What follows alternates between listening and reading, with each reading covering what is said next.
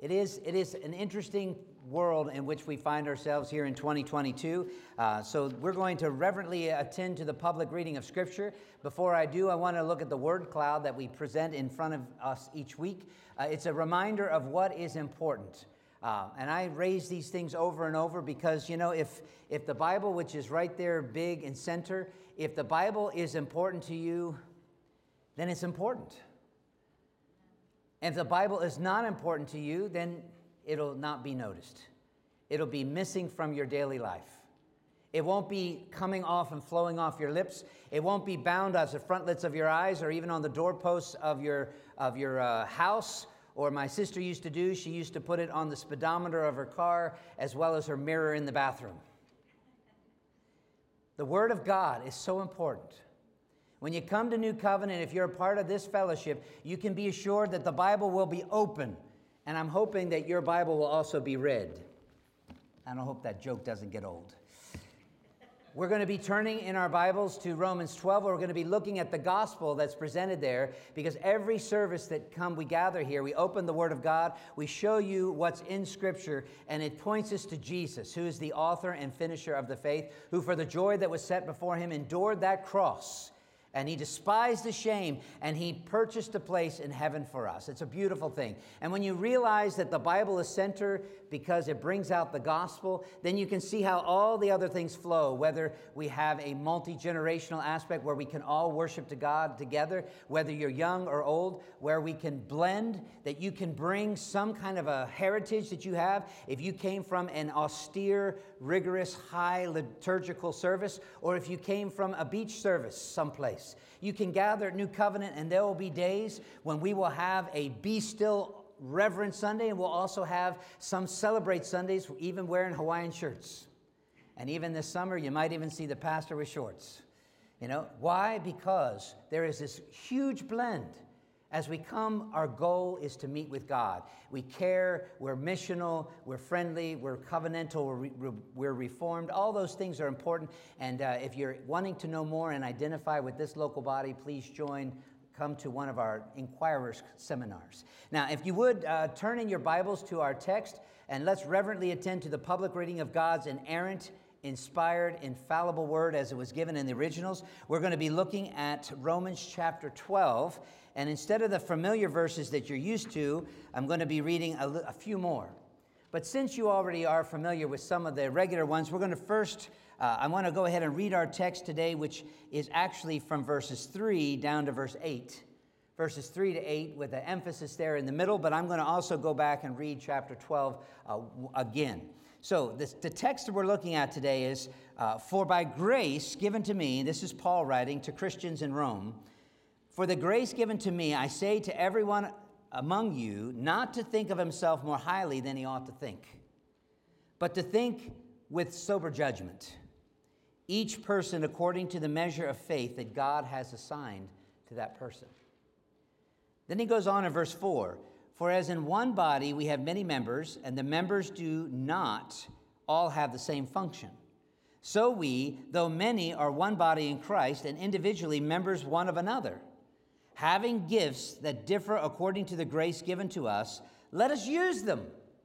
And then he gives a list. Two of them are with the ifs.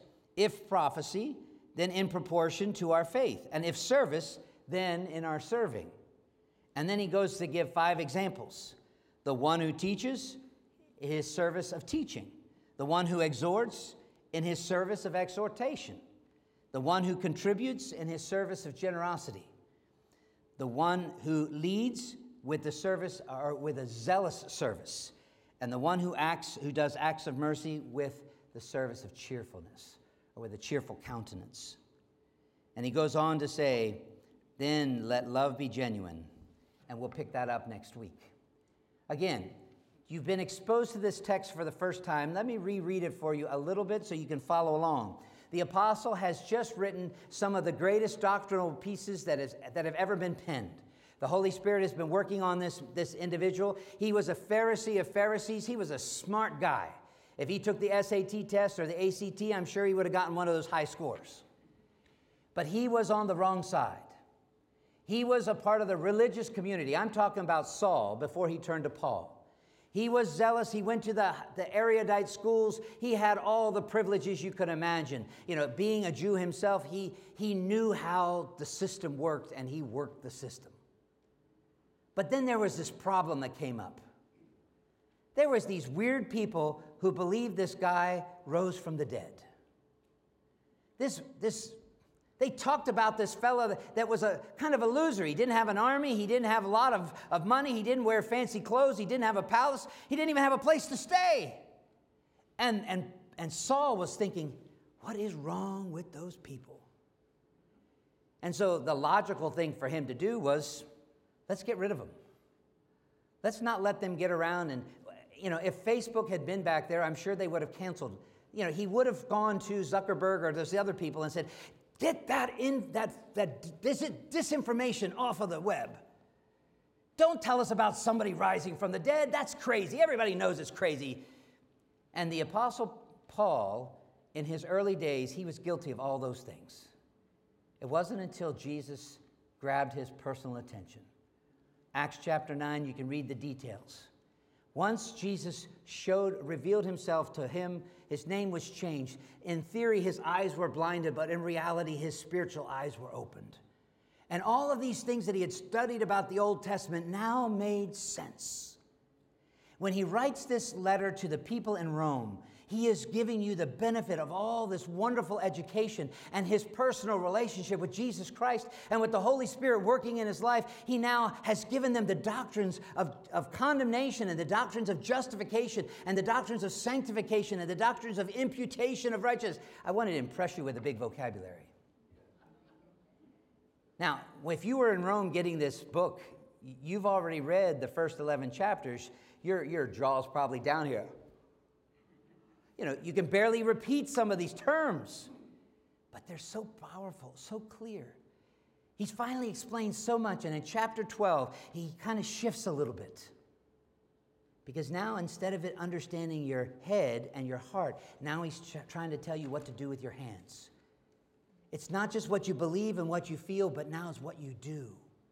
And listen how it says in Romans chapter 12. We're going to look at the flow of the text here. I'm going to be reading in the Old King James, but you can follow along there. Romans 12. I beseech you, therefore, brethren, by the mercies of God, that you present your bodies a living sacrifice, holy, acceptable to God, and it's your reasonable service.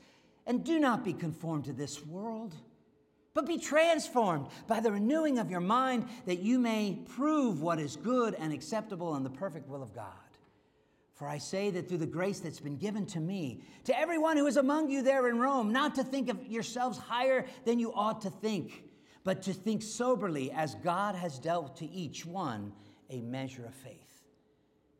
For as we have many members in one body, but all the members do not have the same function, so we, being many, are one body in Christ. And individually, we are members one of another. Then, having these gifts, differing according to the grace that God has given us, let us use them. If prophecy, let us prophesy in proportion to our faith. Or in ministry, let us use it in our ministering. So if we teach in teaching, if we exhort in exhortation, he who gives in liberality, he who leads with diligence, he who shows mercy with cheerfulness. Now do you see the flow? Do you see the passion of the preacher when he's reaching out to them and saying, hey, it's not just this, and it's not just this.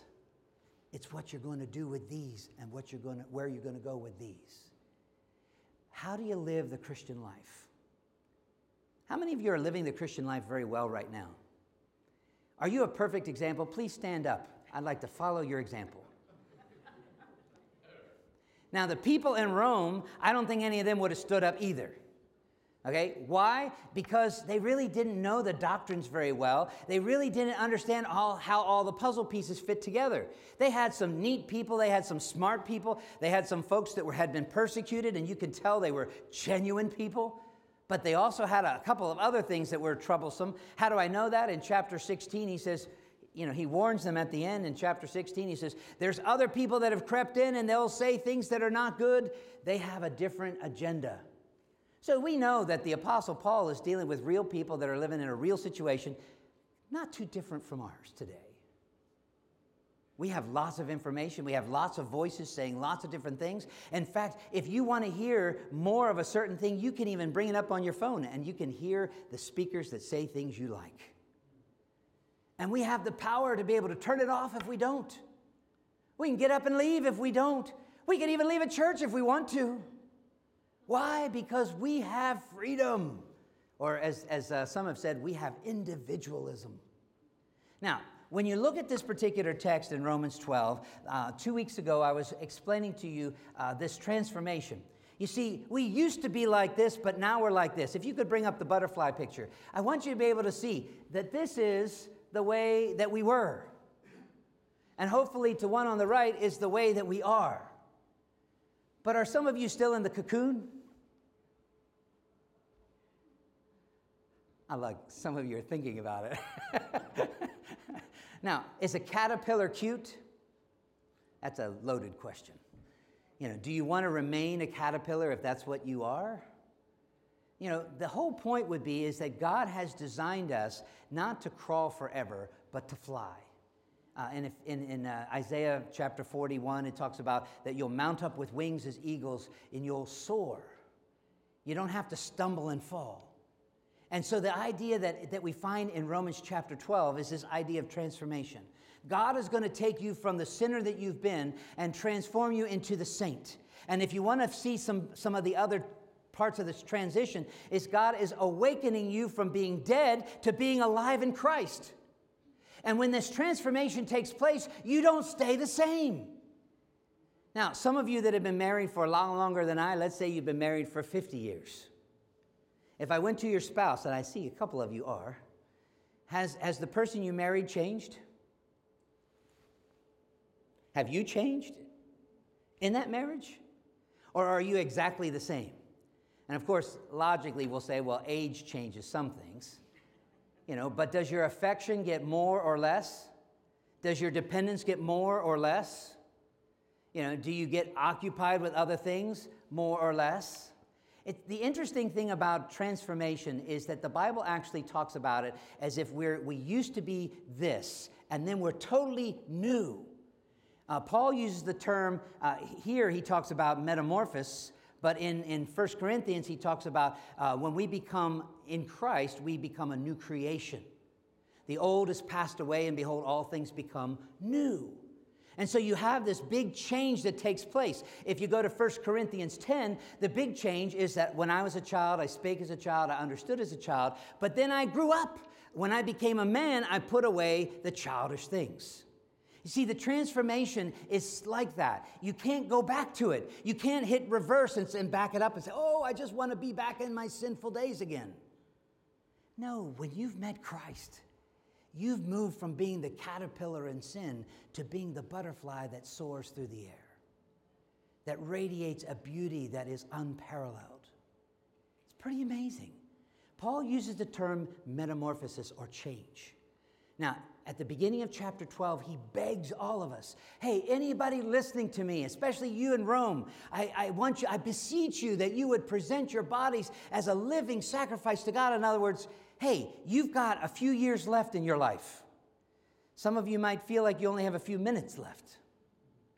Okay? But if you've got 10 years, 20 years, 50 years, whatever it is that you've got left, he says, I beg of you, that time that you have, offer it to God as a sacrifice. And it's almost like that picture in the Old Testament. They used to bring a lamb that was alive and put it up on the altar to kill it.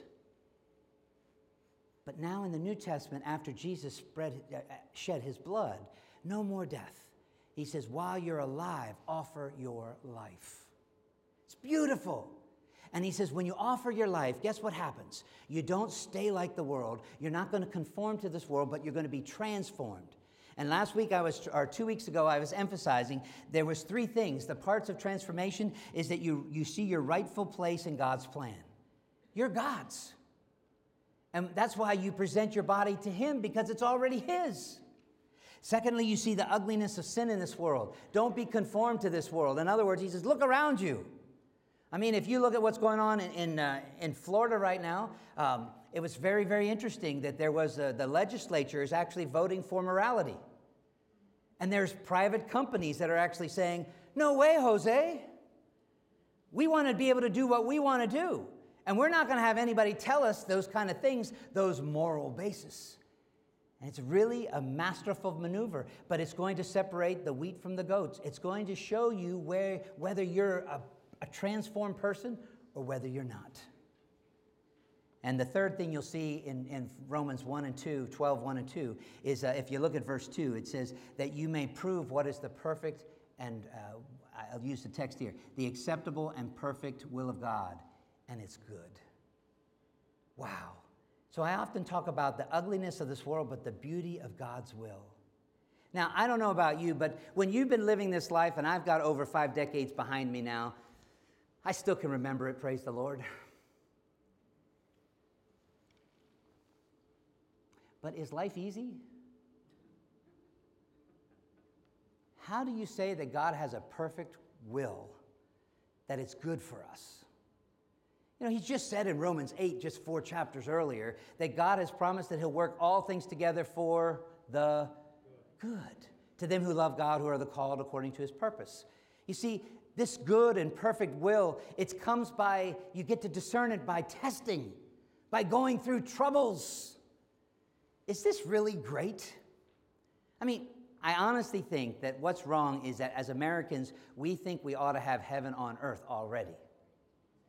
We think that everything ought to be fine already. And we don't even have patience for anything not going the way we want it to go. And sometimes we want to help out God like Sarah did to try to help and get a baby to be able to keep the promise that God had made, that there would be a son. If you go back to Genesis, you're going to see that Sarah said, we're kind of getting pretty old. Let me help God out. I'll get my handmaid to go in, and she can get pregnant. How'd that work out? They're still fighting today. You see, when you try to help out God, you're not helping out God. You're messing it up for you even worse. That's why the transformation, and that's the introduction here, is to say that God is the one who does the transformation. The only thing we get to do is to say, here I am, Lord, use me. Exactly what Isaiah chapter 6 said. Here I am. I'm presenting myself. You need to do whatever you want to do. And God does a transforming work in us. Now, having given you that introduction, there are 3 things. I call this one, instead of the parts of transformation, this is the tools of transformation. How does God go about changing you? Now, if you were a piece of stone and somebody had wanted to carve a statue of a lion, how would you do that? Would you go up there and just spit at it every day? No, in order to be able to get the stone to be transformed into a statue of a lion like they have in front of the Sight and Sound, you know, that beautiful picture of the lion and the lamb, if you were going to change a big rock into that, you've got to have the right tools to chisel and get rid of what needs to go so that only what stays is supposed to stay. The tools for transformation, I see it in this text that follow up in verses 3 to 8. And so following along with that, there's 3 things I want to show you. Kind of like the first is the scope of this transformation, how it really is impacting everything. So then I'm going to show you the significance that the transformation does because it connects you. And thirdly, we're going to look at the actual details of how God has ordained it that you should be chiseled away or you should be changed. Okay, now, if you quickly follow along, you say, Pastor, is all that in there? Yeah, it's in there. Let's look. So in verse 3, the text ends up explaining, I've got it right in front of me here. Verse 3, for I say that through the grace given to me to everyone who is among you, not to think of himself more highly than he ought to think. Now, he starts off this whole explanation about how you're transformed by telling you what? Don't be so proud of yourself. Don't be so haughty as to think that you own it. Don't be so arrogant as to think that God needed your help. It's so interesting that the very first thing he says after being transformed and having the perfect will of God was to say, hey, you, settle down. Or maybe to quote John the Baptizer, he must increase, I must decrease. Or to quote this bald pastor that you have, that when it comes to salvation, God is big and you are small. I am small. You see, when you start to realize this, that's the first place. So the 3 points that are being highlighted here, one has to do with that, as I said, the scope of transformation starts with your being, and then it goes on to your belonging, and then it goes into your existing. And if you can follow me with this, I want to be able to show you that the first part about your being is that he's focused on you as an individual. When you come to communion today, you cannot take communion for somebody else. Did you ever figure that out? Even if you have a cute little baby, you cannot take communion for a baby. And you can't take communion for your grandparents or your parents or your spouse. You can't. The relationship is with you. It's your relationship with God. And so when he says, for the grace that has been given to me, I say to every one of you as individuals, don't puff yourself up. Don't look in the mirror and say, oh, it's hard to be humble when you're perfect in every way. He says you ought to think with sober judgment. Each person, each individual should look at the measure of faith that God has given them. Now, I could spend a little bit more time, but Paul already has in the first 12 chapters, and he's explained this great salvation. How much did you pay to get it? Did any of you get a good deal? Maybe 30 pieces of silver or something? You know I'm mocking. It's not by works, lest anyone would boast. It's not by your efforts, your performance, and it's not by your offerings. It's not even by your dedication, not even by your zeal. You see, this salvation is a righteousness that he gives to you, he imputes to you, that is not yours, but once he imputes it to you, it's yours. That's a big word, impute. Okay, all of us, according to Romans 3, Paul has already told everybody in Rome, you're bad. It's the same as saying you're a sinner. All have sinned and fall short of the glory of God. Chapter 3.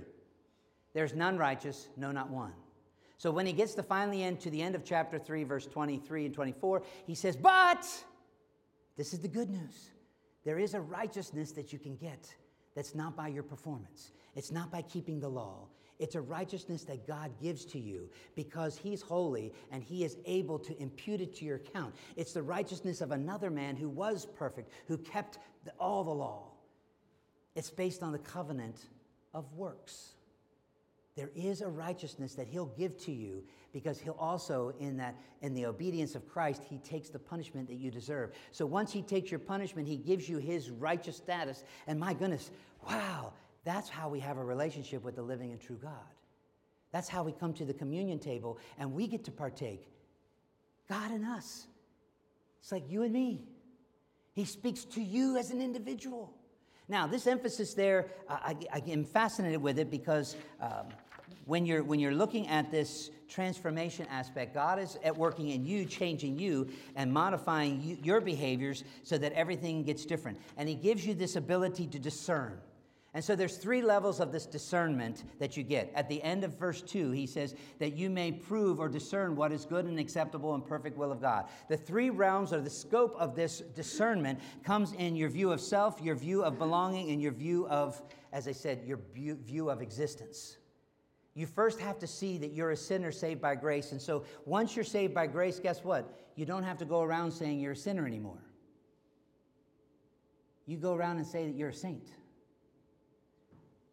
Once you've been adopted into the family of God, you're a child of God. Even if you're a bad child, you're a child of God.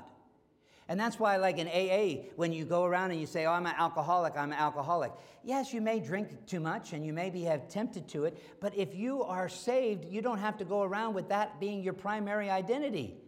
Your identity is that you're a child of God. You've been forgiven. Or as the one song that Big Daddy Weave said, I've been redeemed. That's your view of self. God has provided an identity for you. It is now in Christ. You can see it. You are not God, but rather you are God's. You're owned by him. In fact, if you watch the Chosen series, that's the whole point. They quote from Isaiah, you are mine. It's a quote from God saying to his people, you are mine. Now, also, not only do you discern your individual status and your self-worth as being in Christ, you also discern your view of belonging. The text that we're reading that you've heard a few times, and I'll explain in just a moment, is to renew the renewed mind that you get has a new view of belonging. God has provided a connection for you. It is now essential within the church. You grasp your new connections because you're in the body. If you become a Christian, are you a church member automatically? Trick question. It depends whether you're talking about being a part of the invisible church or the visible church. The invisible church is made up of believers throughout all of time.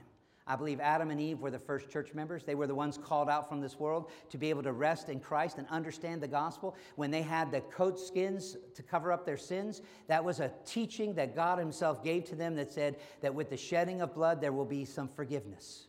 And even though it was a type and shadow, it was still pointing to the one. Even Eve was told that there will be one born of a woman who will crush Satan's head. Genesis 3:15. They knew. In fact, when Eve had her first baby, the first one that came through the pathway, that first child that was ever born to this world, she looked at that baby and said, "He's the one." She was wrong. Cain was not the Messiah. Cain sorely disappointed, especially when he rose up in anger against his brother because he didn't have a right relationship with God. But Jesus is the second Adam who is without sin. That was the one born of a woman made under the law to redeem those who are under the curse of the law, Galatians 4:4 and following. Now, having said that, I wanted to be able to focus on the view of belonging. You see, once you become a Christian, you do belong. You may not feel connected, but you still are. The visible church is where you actually gather like this, and you should be numbered with God's people. In fact, the scripture would say that you are a royal priesthood, a holy nation. There are a lot of texts that talks about your gods, not that you are a little God, but you are God's possession. Now, having understood that, there's one more thing that I had to see in this particular text, and that is when you discern with the renewing of your mind, you not only can see the view of yourself or your being, then secondly, you can see your belonging within the church, but you also can see your existing in this world, and that's where chapter 13 comes right on the heels. Why does he tell us about society and about politics and about government? Because when you understand this with renewed mind, God has provided an order for all of us in which we can operate to engage the mission field, complete with the secular culture and with their godless worldviews. We have order, and that's why we have governments. That's why they're supposed to be a terror to evildoers, and they're supposed to promote what is good.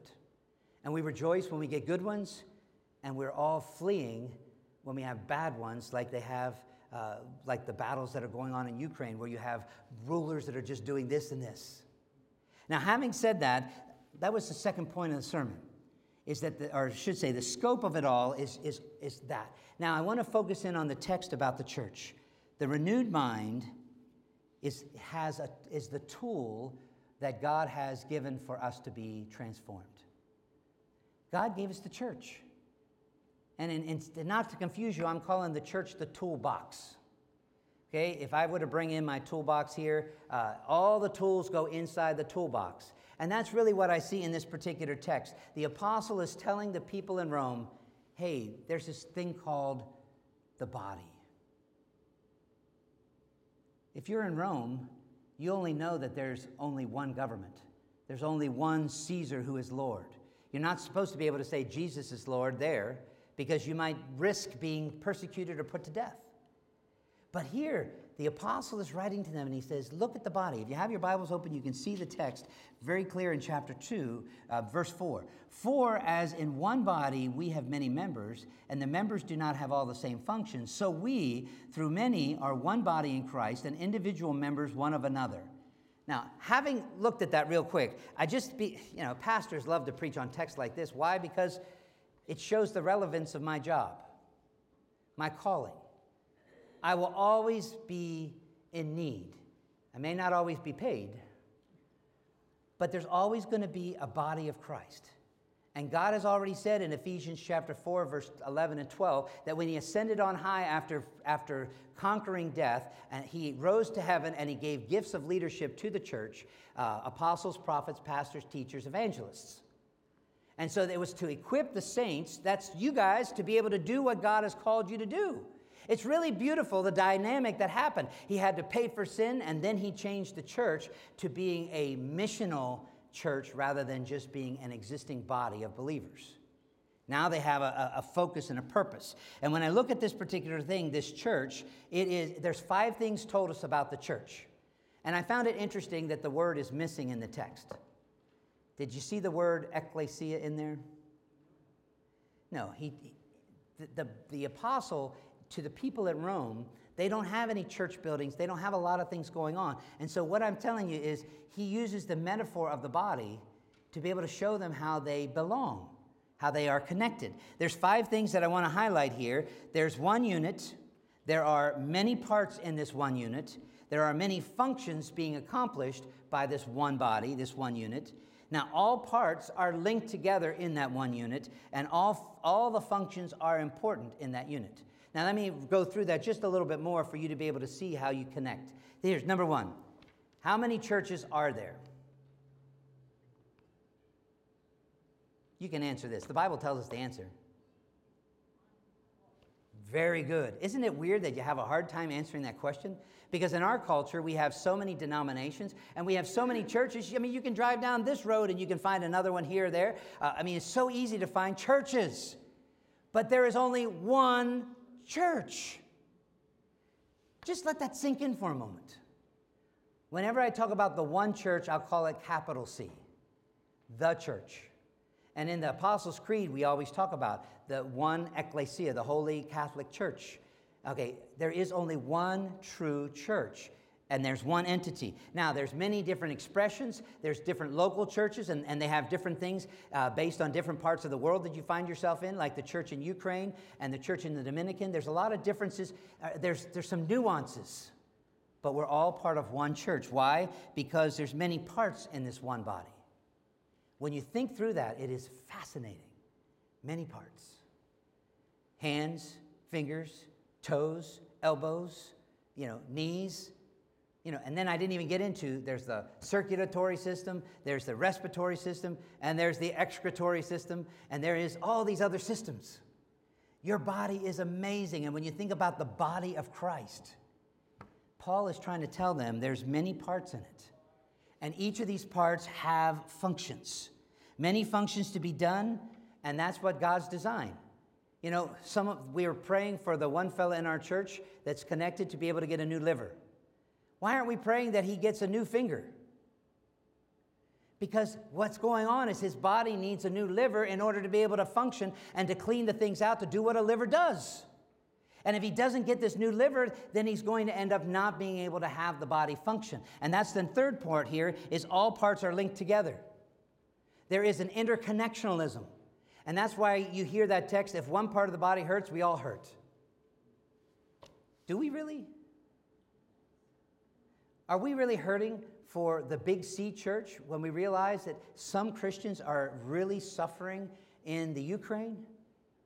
Some people are really suffering in the Dominican. Some people are really suffering in Delaware. All parts are linked in one unit. And the fourth one is all the functions are important. Now, there are some parts of the body that you might go to a certain doctor and they say, oh, take out your tonsils or take out your appendix. I got a guy here doing teeth. You can take out a tooth too. Now, are all these things important? They all are important. Sometimes it's better to do without one of them, though, because there's other things that can compensate, and you'll be better off if you, instead of having an infected one or a broken one or something like that. But it is interesting how the scripture here is telling us every person in the body of Christ is important. You don't need to just pull them out and say, all the functions are important. It is taught over and over and over. I want to just highlight, Paul wrote the same thing to the book of Ephesians. If you could bring up chapter 4, verses 4 through 6, you can see it quickly here where he argues that there is one body and one spirit, just as you are called into one hope. Okay, and he says, one Lord, one faith, one baptism, one God and Father of all, who is over all and through all and in all. Now, if you get the idea that the apostle writes, the same guy is writing to the church in Ephesus, he names the idea of the church there many more times in Ephesus than he did in Rome, but he says the same concept. Do you see it? There's one church, and you belong. The third point that I want to highlight in this sermon that's coming through here is that there is also not only a toolbox, but there's tools in the box. And this is what I was a little bit surprised at when I looked at the text. So if you'll look with me to chapter 12, where he says in verse 6, having gifts that differ according to the grace given to us, let us use them. This is what I got kind of like the slap in the face. That Paul is telling the people in Rome, use the giftedness that God gave you. You're already in the body. If you're a Christian and you have the imputed righteousness of Christ, you've already presented yourself to be used. Now use the gifts that he gave you. Some of you are saying, well, I don't know what he gave me. We can help you. Sometimes it's pretty interesting. My son is at a fellows program, and they did an exercise down there that was a little scary. They have 3 different dorms, and so in each of the dorms, they did the gift mix test by asking the people that you've lived with for 5 or 6 months, what gifts do you have? They didn't tell who said what. So if I was coming up to Jesse, and I've known Jesse now for six months, and I'm writing, well, these are the gifts that Jesse has. Do you think they would be accurate?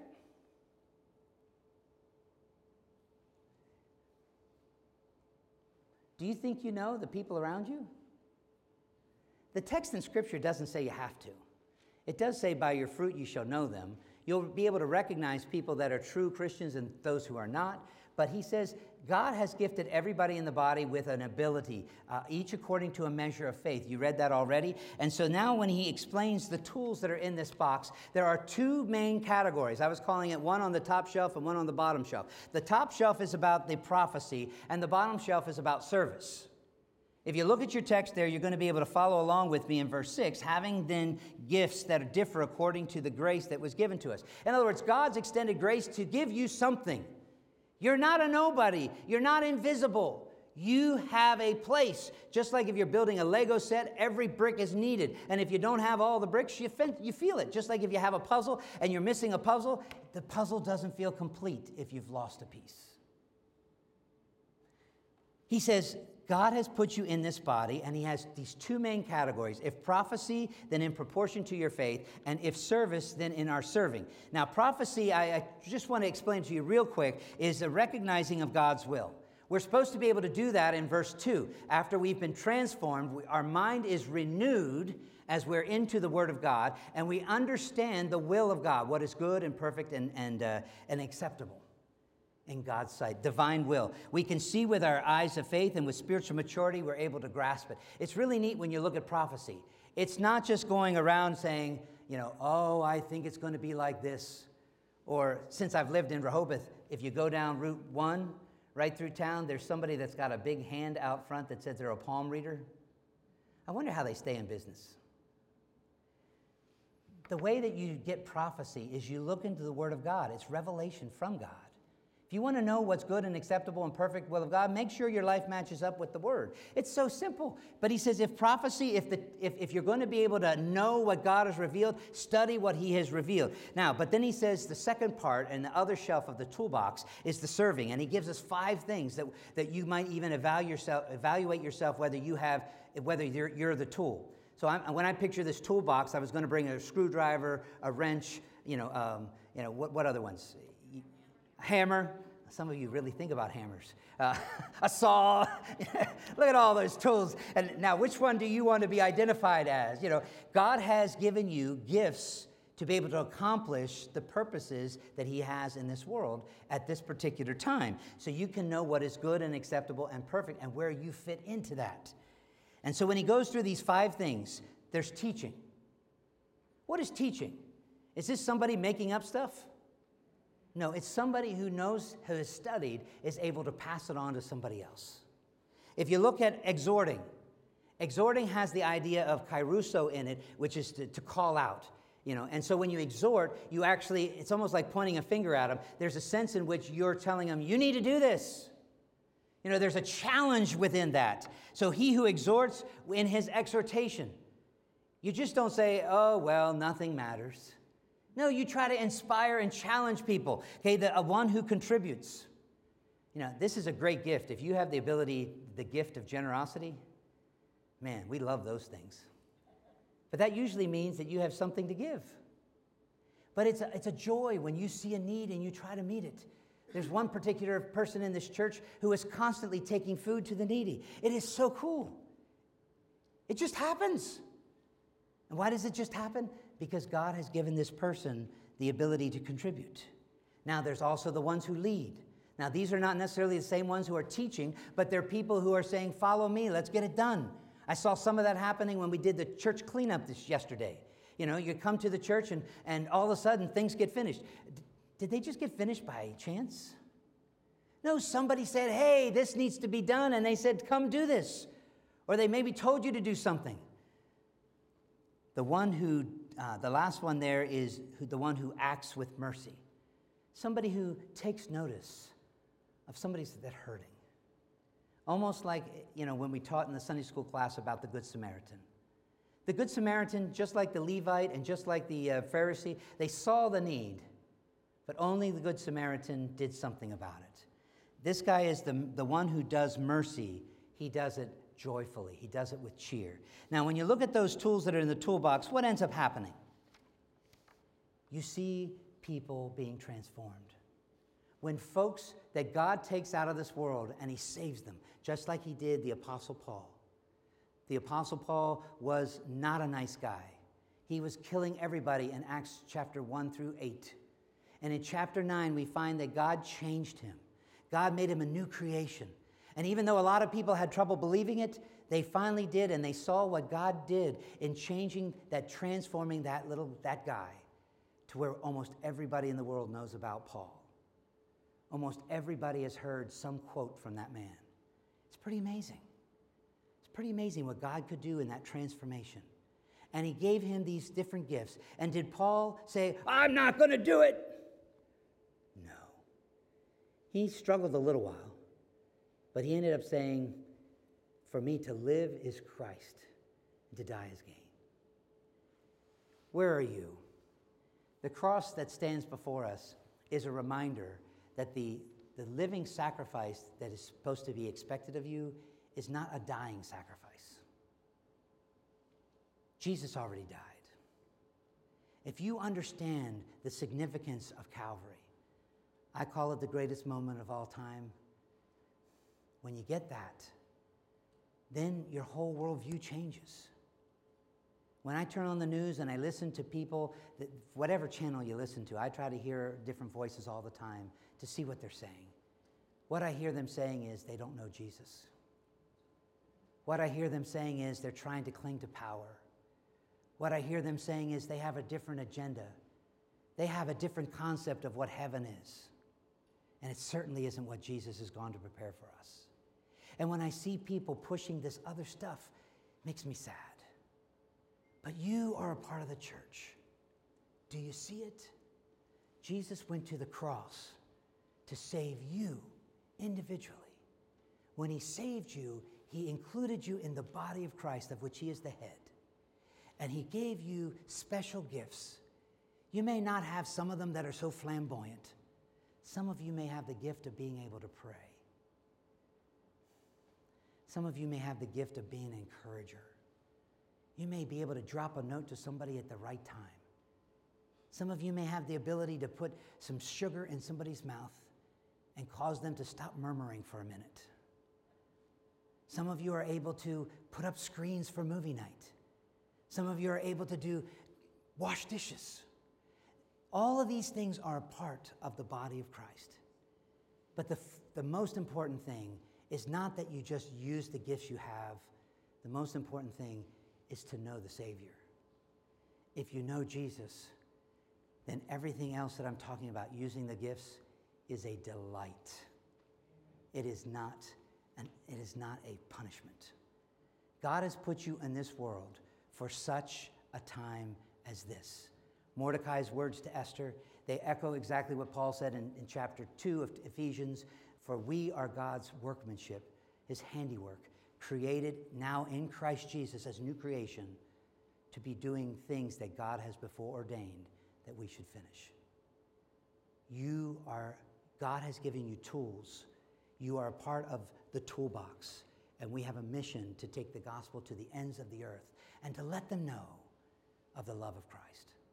Lord Jesus, I pray that you'll bless the message today, and I pray you'll prepare our hearts for communion as the elders come up to the front row. Lord, I pray that we will realize that if we are in Christ, that we already, our reasonable service, our worship is to be able to present ourselves to you, because it's not merely logical.